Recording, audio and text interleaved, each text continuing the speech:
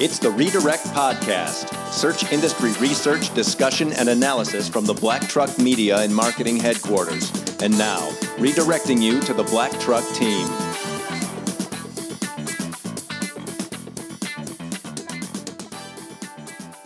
Welcome to episode 64 of the Redirect Podcast. It is Friday, December 14th, 2018.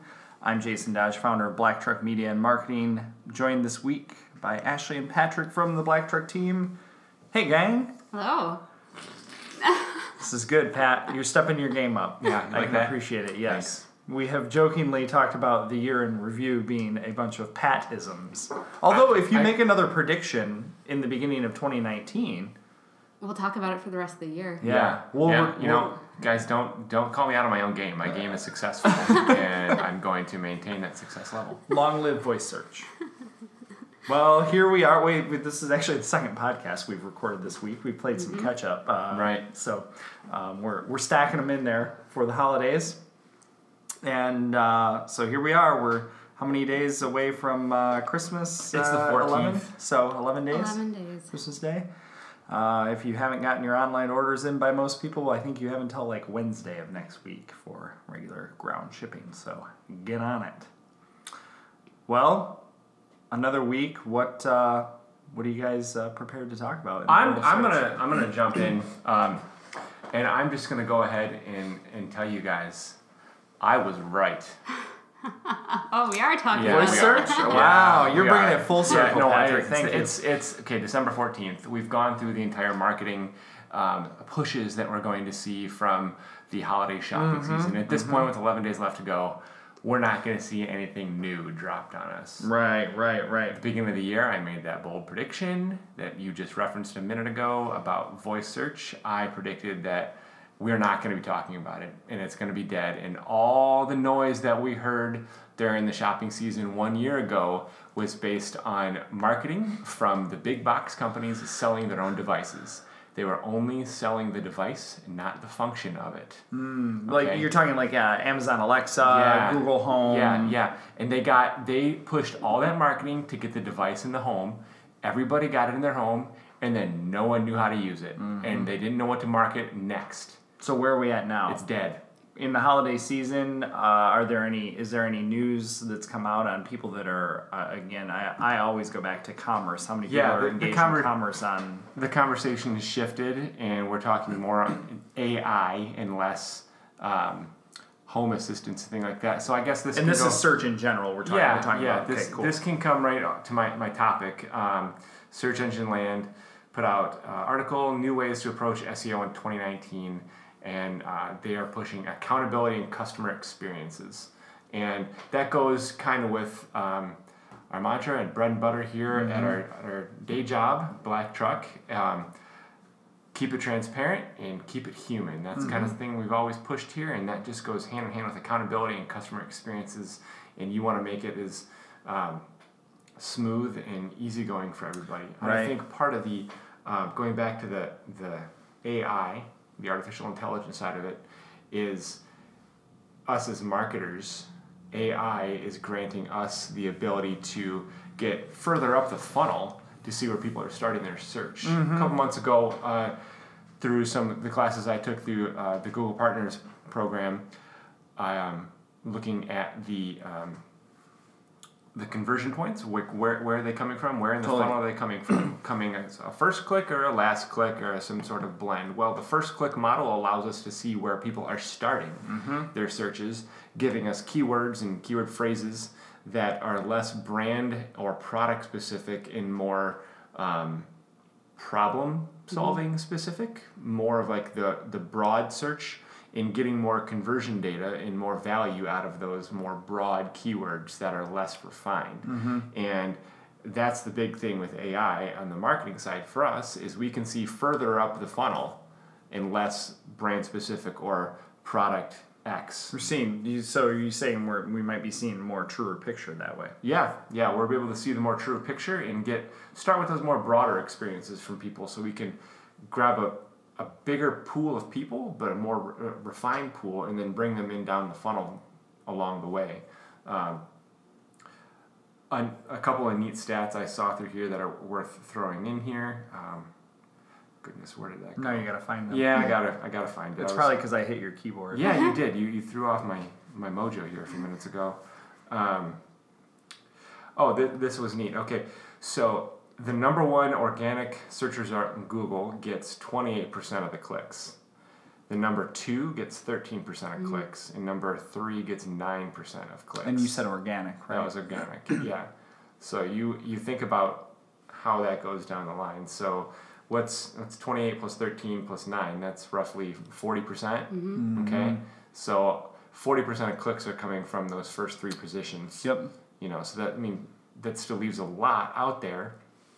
That includes all the other stuff that's happening on page 1 now. Yeah. Is that additional answers from people also asked type stuff? Yeah. And what's included in there? Tips from Search Performance 2019. Master your understanding of audiences and personas. I think that's kind of always something that you want to work on. Totally. Understand your customer in minute detail. I think that can go with going further up the funnel. Use artificial intelligence and machine learning to mine data, improve efficiency, and scale. Measure beyond the click. I thought that's one we've talked about here quite a bit, and we've talked about doing series on things like that before. But measure beyond the click, and that's beyond just what happens after they click on your ad or your organic listing. What are they doing from there? You need to be able to take measurement A and measurement B, put them together, and get a better picture out of it. Especially if you're doing, whether it's any kind of lead generation, any kind of sales, e-commerce especially. E-commerce especially if you have money invested into it.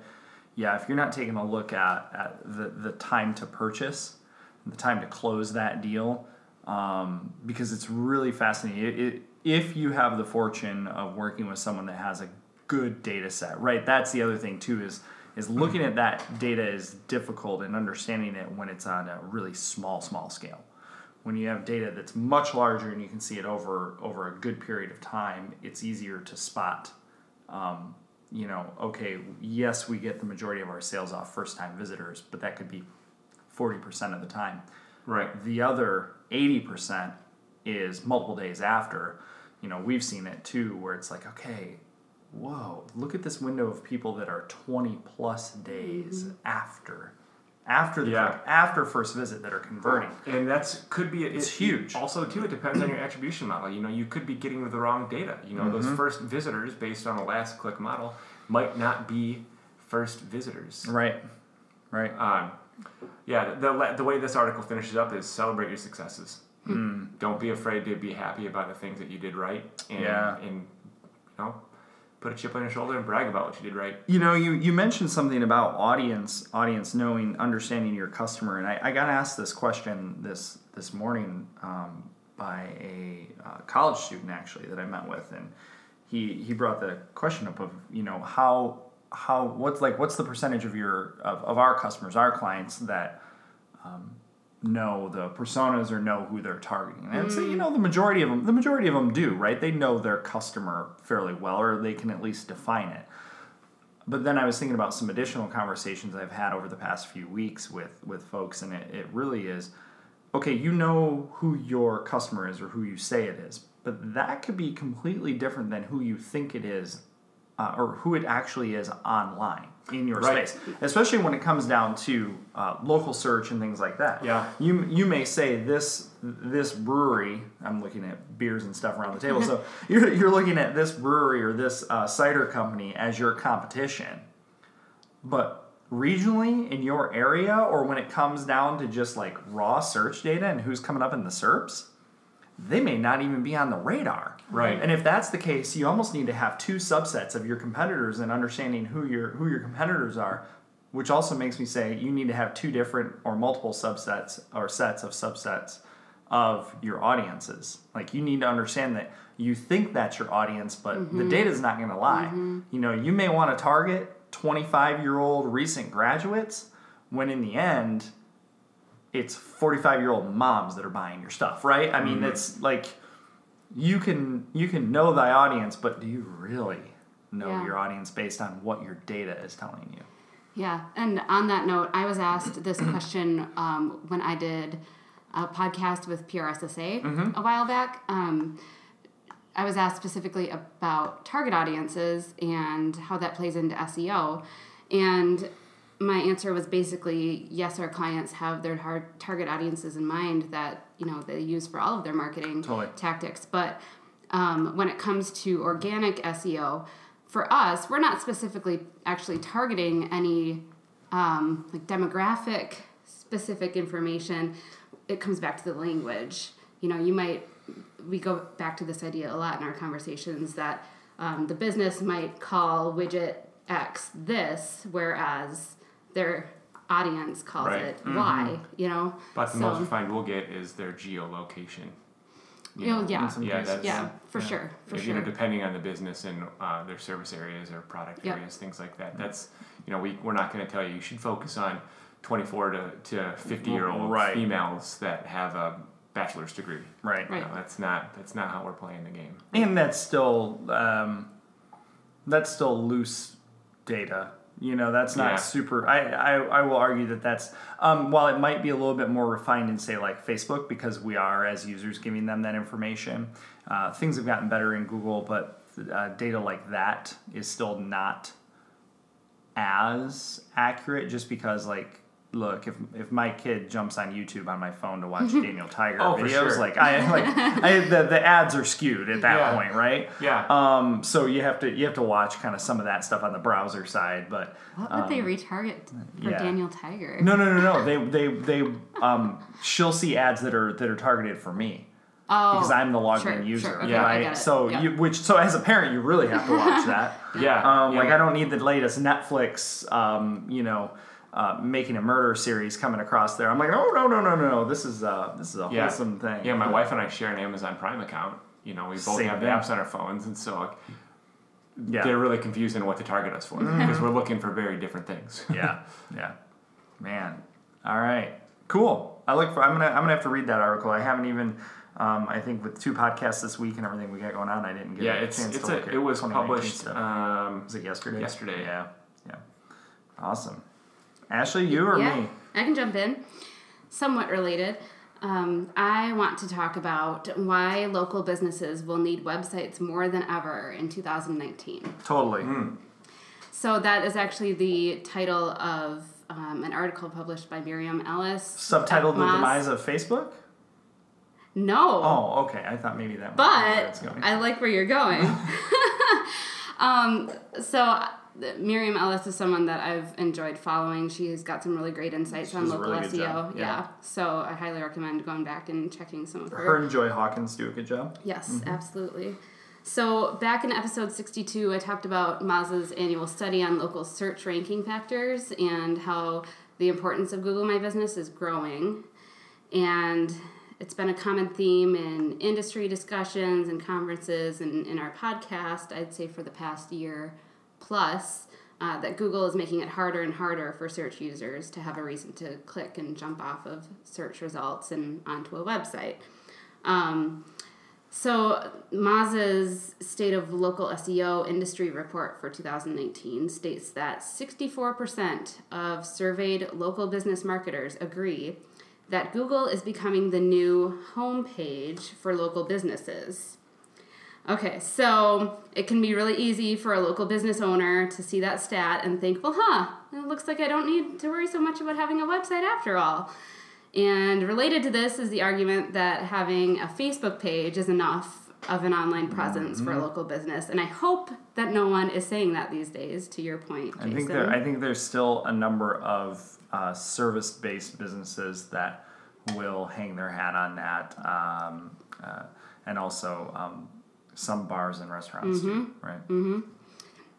And so in this article that we'll link to over on Moz, Miriam argues to the contrary about not needing a website. So what I wanted to be sure to share is something that's perhaps not new to all of us, but it's important to consider for any digital marketers who want to start hanging their SEO hat solely on having a Google My Business presence, which a lot of people can draw that conclusion based on all the discussions that have been had lately. And that point that I want to make is that businesses that rank high organically are very likely to have high associated local PAC rankings. And again, we talked about it a couple episodes ago, but that local PAC is when a map and 3 local businesses will show up on the Google search results. And that is, a high, I'd say, that's going to draw people's attention when it comes up in a search result page. So, in other words, if your business ranks well organically, you are much more likely to appear in those local PAC features that show your Google My Business listing. And your Google My Business listing should have a link to your website in it as well. And that may or may not play a part in how you show up in those local PACs. Similarly, I guess related is when we talk about position 0 in the featured snippet, right? Mm-hmm. Obviously you're not going to get that if you don't have a website. But the point that I'm making is that you're not going to get that position if you don't have a first page rank and you don't have the content that supports it. Yep. You can't. If the majority of those that are winning out in the local PAC are those that have websites and their sites that are ranked on the first page, that's a similar play. Yep, for sure. Yeah. So even. Yeah, I guess I'm not going to go that route. But, especially in a very competitive industry, if you don't have a website, it's very likely that your business may not appear on page 1 of search results, even if you have a Google My Business listing that is packed to the nines with all of your business information. What if you're a successful business without a brick and mortar? You're a successful local business, but you don't have brick and mortar. You do a lot of local online If you're stuff. a service, you can do it with a service service area listing. Mm-hmm. That would be the case where you would have a service area listing, and you still have a business address. You'd still so you still have to put a business address in there. Now, if it was say a home-based business, you're a landscaper. You just run a two-man operation, and your office is your house. And you're like, I really don't want to have my home address as that. Well, you can go to the service area business and say, this is my address, but it's not necessarily shown, and these are the areas that I serve. And usually the discussion point in local that we've had is, for some businesses, do we do that versus having a brick and mortar?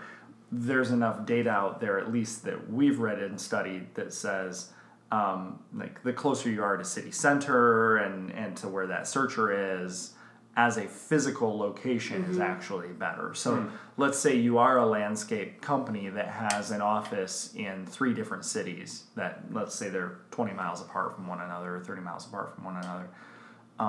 You don't really do anything there other than that's a drop point for your crew to kind of show up and where the trucks are. You actually might probably have more success by having those businesses listed there. One here in Grand Rapids, one in Muskegon, one in Kalamazoo, let's say, versus I have a service area of all of these encompassing areas. You're probably not going to be as competitive. Because then you have to compete against starts to dilute everything in that area. It starts to dilute. Much like an AdWords budget of, here's $100 a day, but it's $40 a click. Yeah. Not getting very far. Right. Yeah. Yeah. Cool. Sweet. Yeah, so the only other thing I wanted to say is that in addition to all that, since we're forever at the mercy of whatever Google or the search engines design for their products, maintaining a solid website that is your own property and a controllable means of communicating directly to your audience can be very important, as well as creating optimized long-tail content that can help your site rank for more refined searches that might still display those 10 blue links for the foreseeable future. So, but yeah, you need to have that content. You have to have a website. We saw on the political front, Google was interviewed in the Senate panel. Yeah. And he stated again, the CEO of Google, that 15% of daily searches are searches that Google has never seen.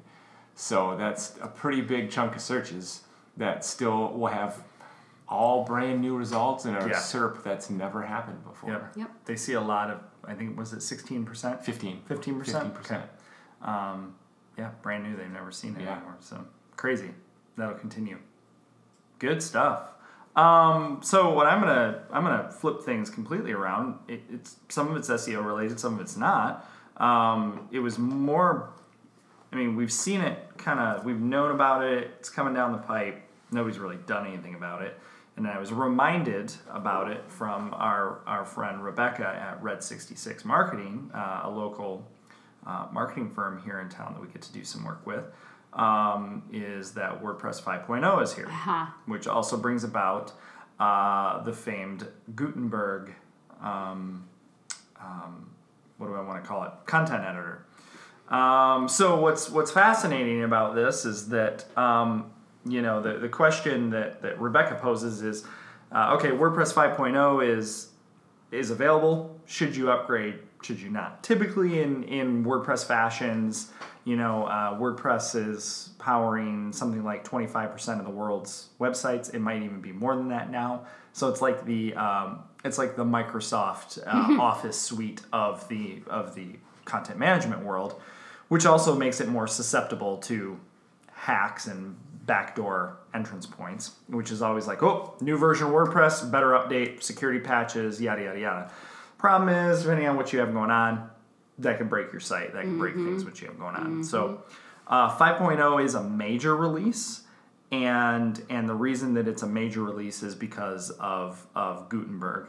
And it's for those of you who know of Gutenberg, have read or developed any content around it, it is completely different than any other content interface that they've had before. I would say similar to, for those of you that are using various plugins, you're familiar with like the Divi theme add-on or Elementor or something like that. There's more WYSIWYG type content editors.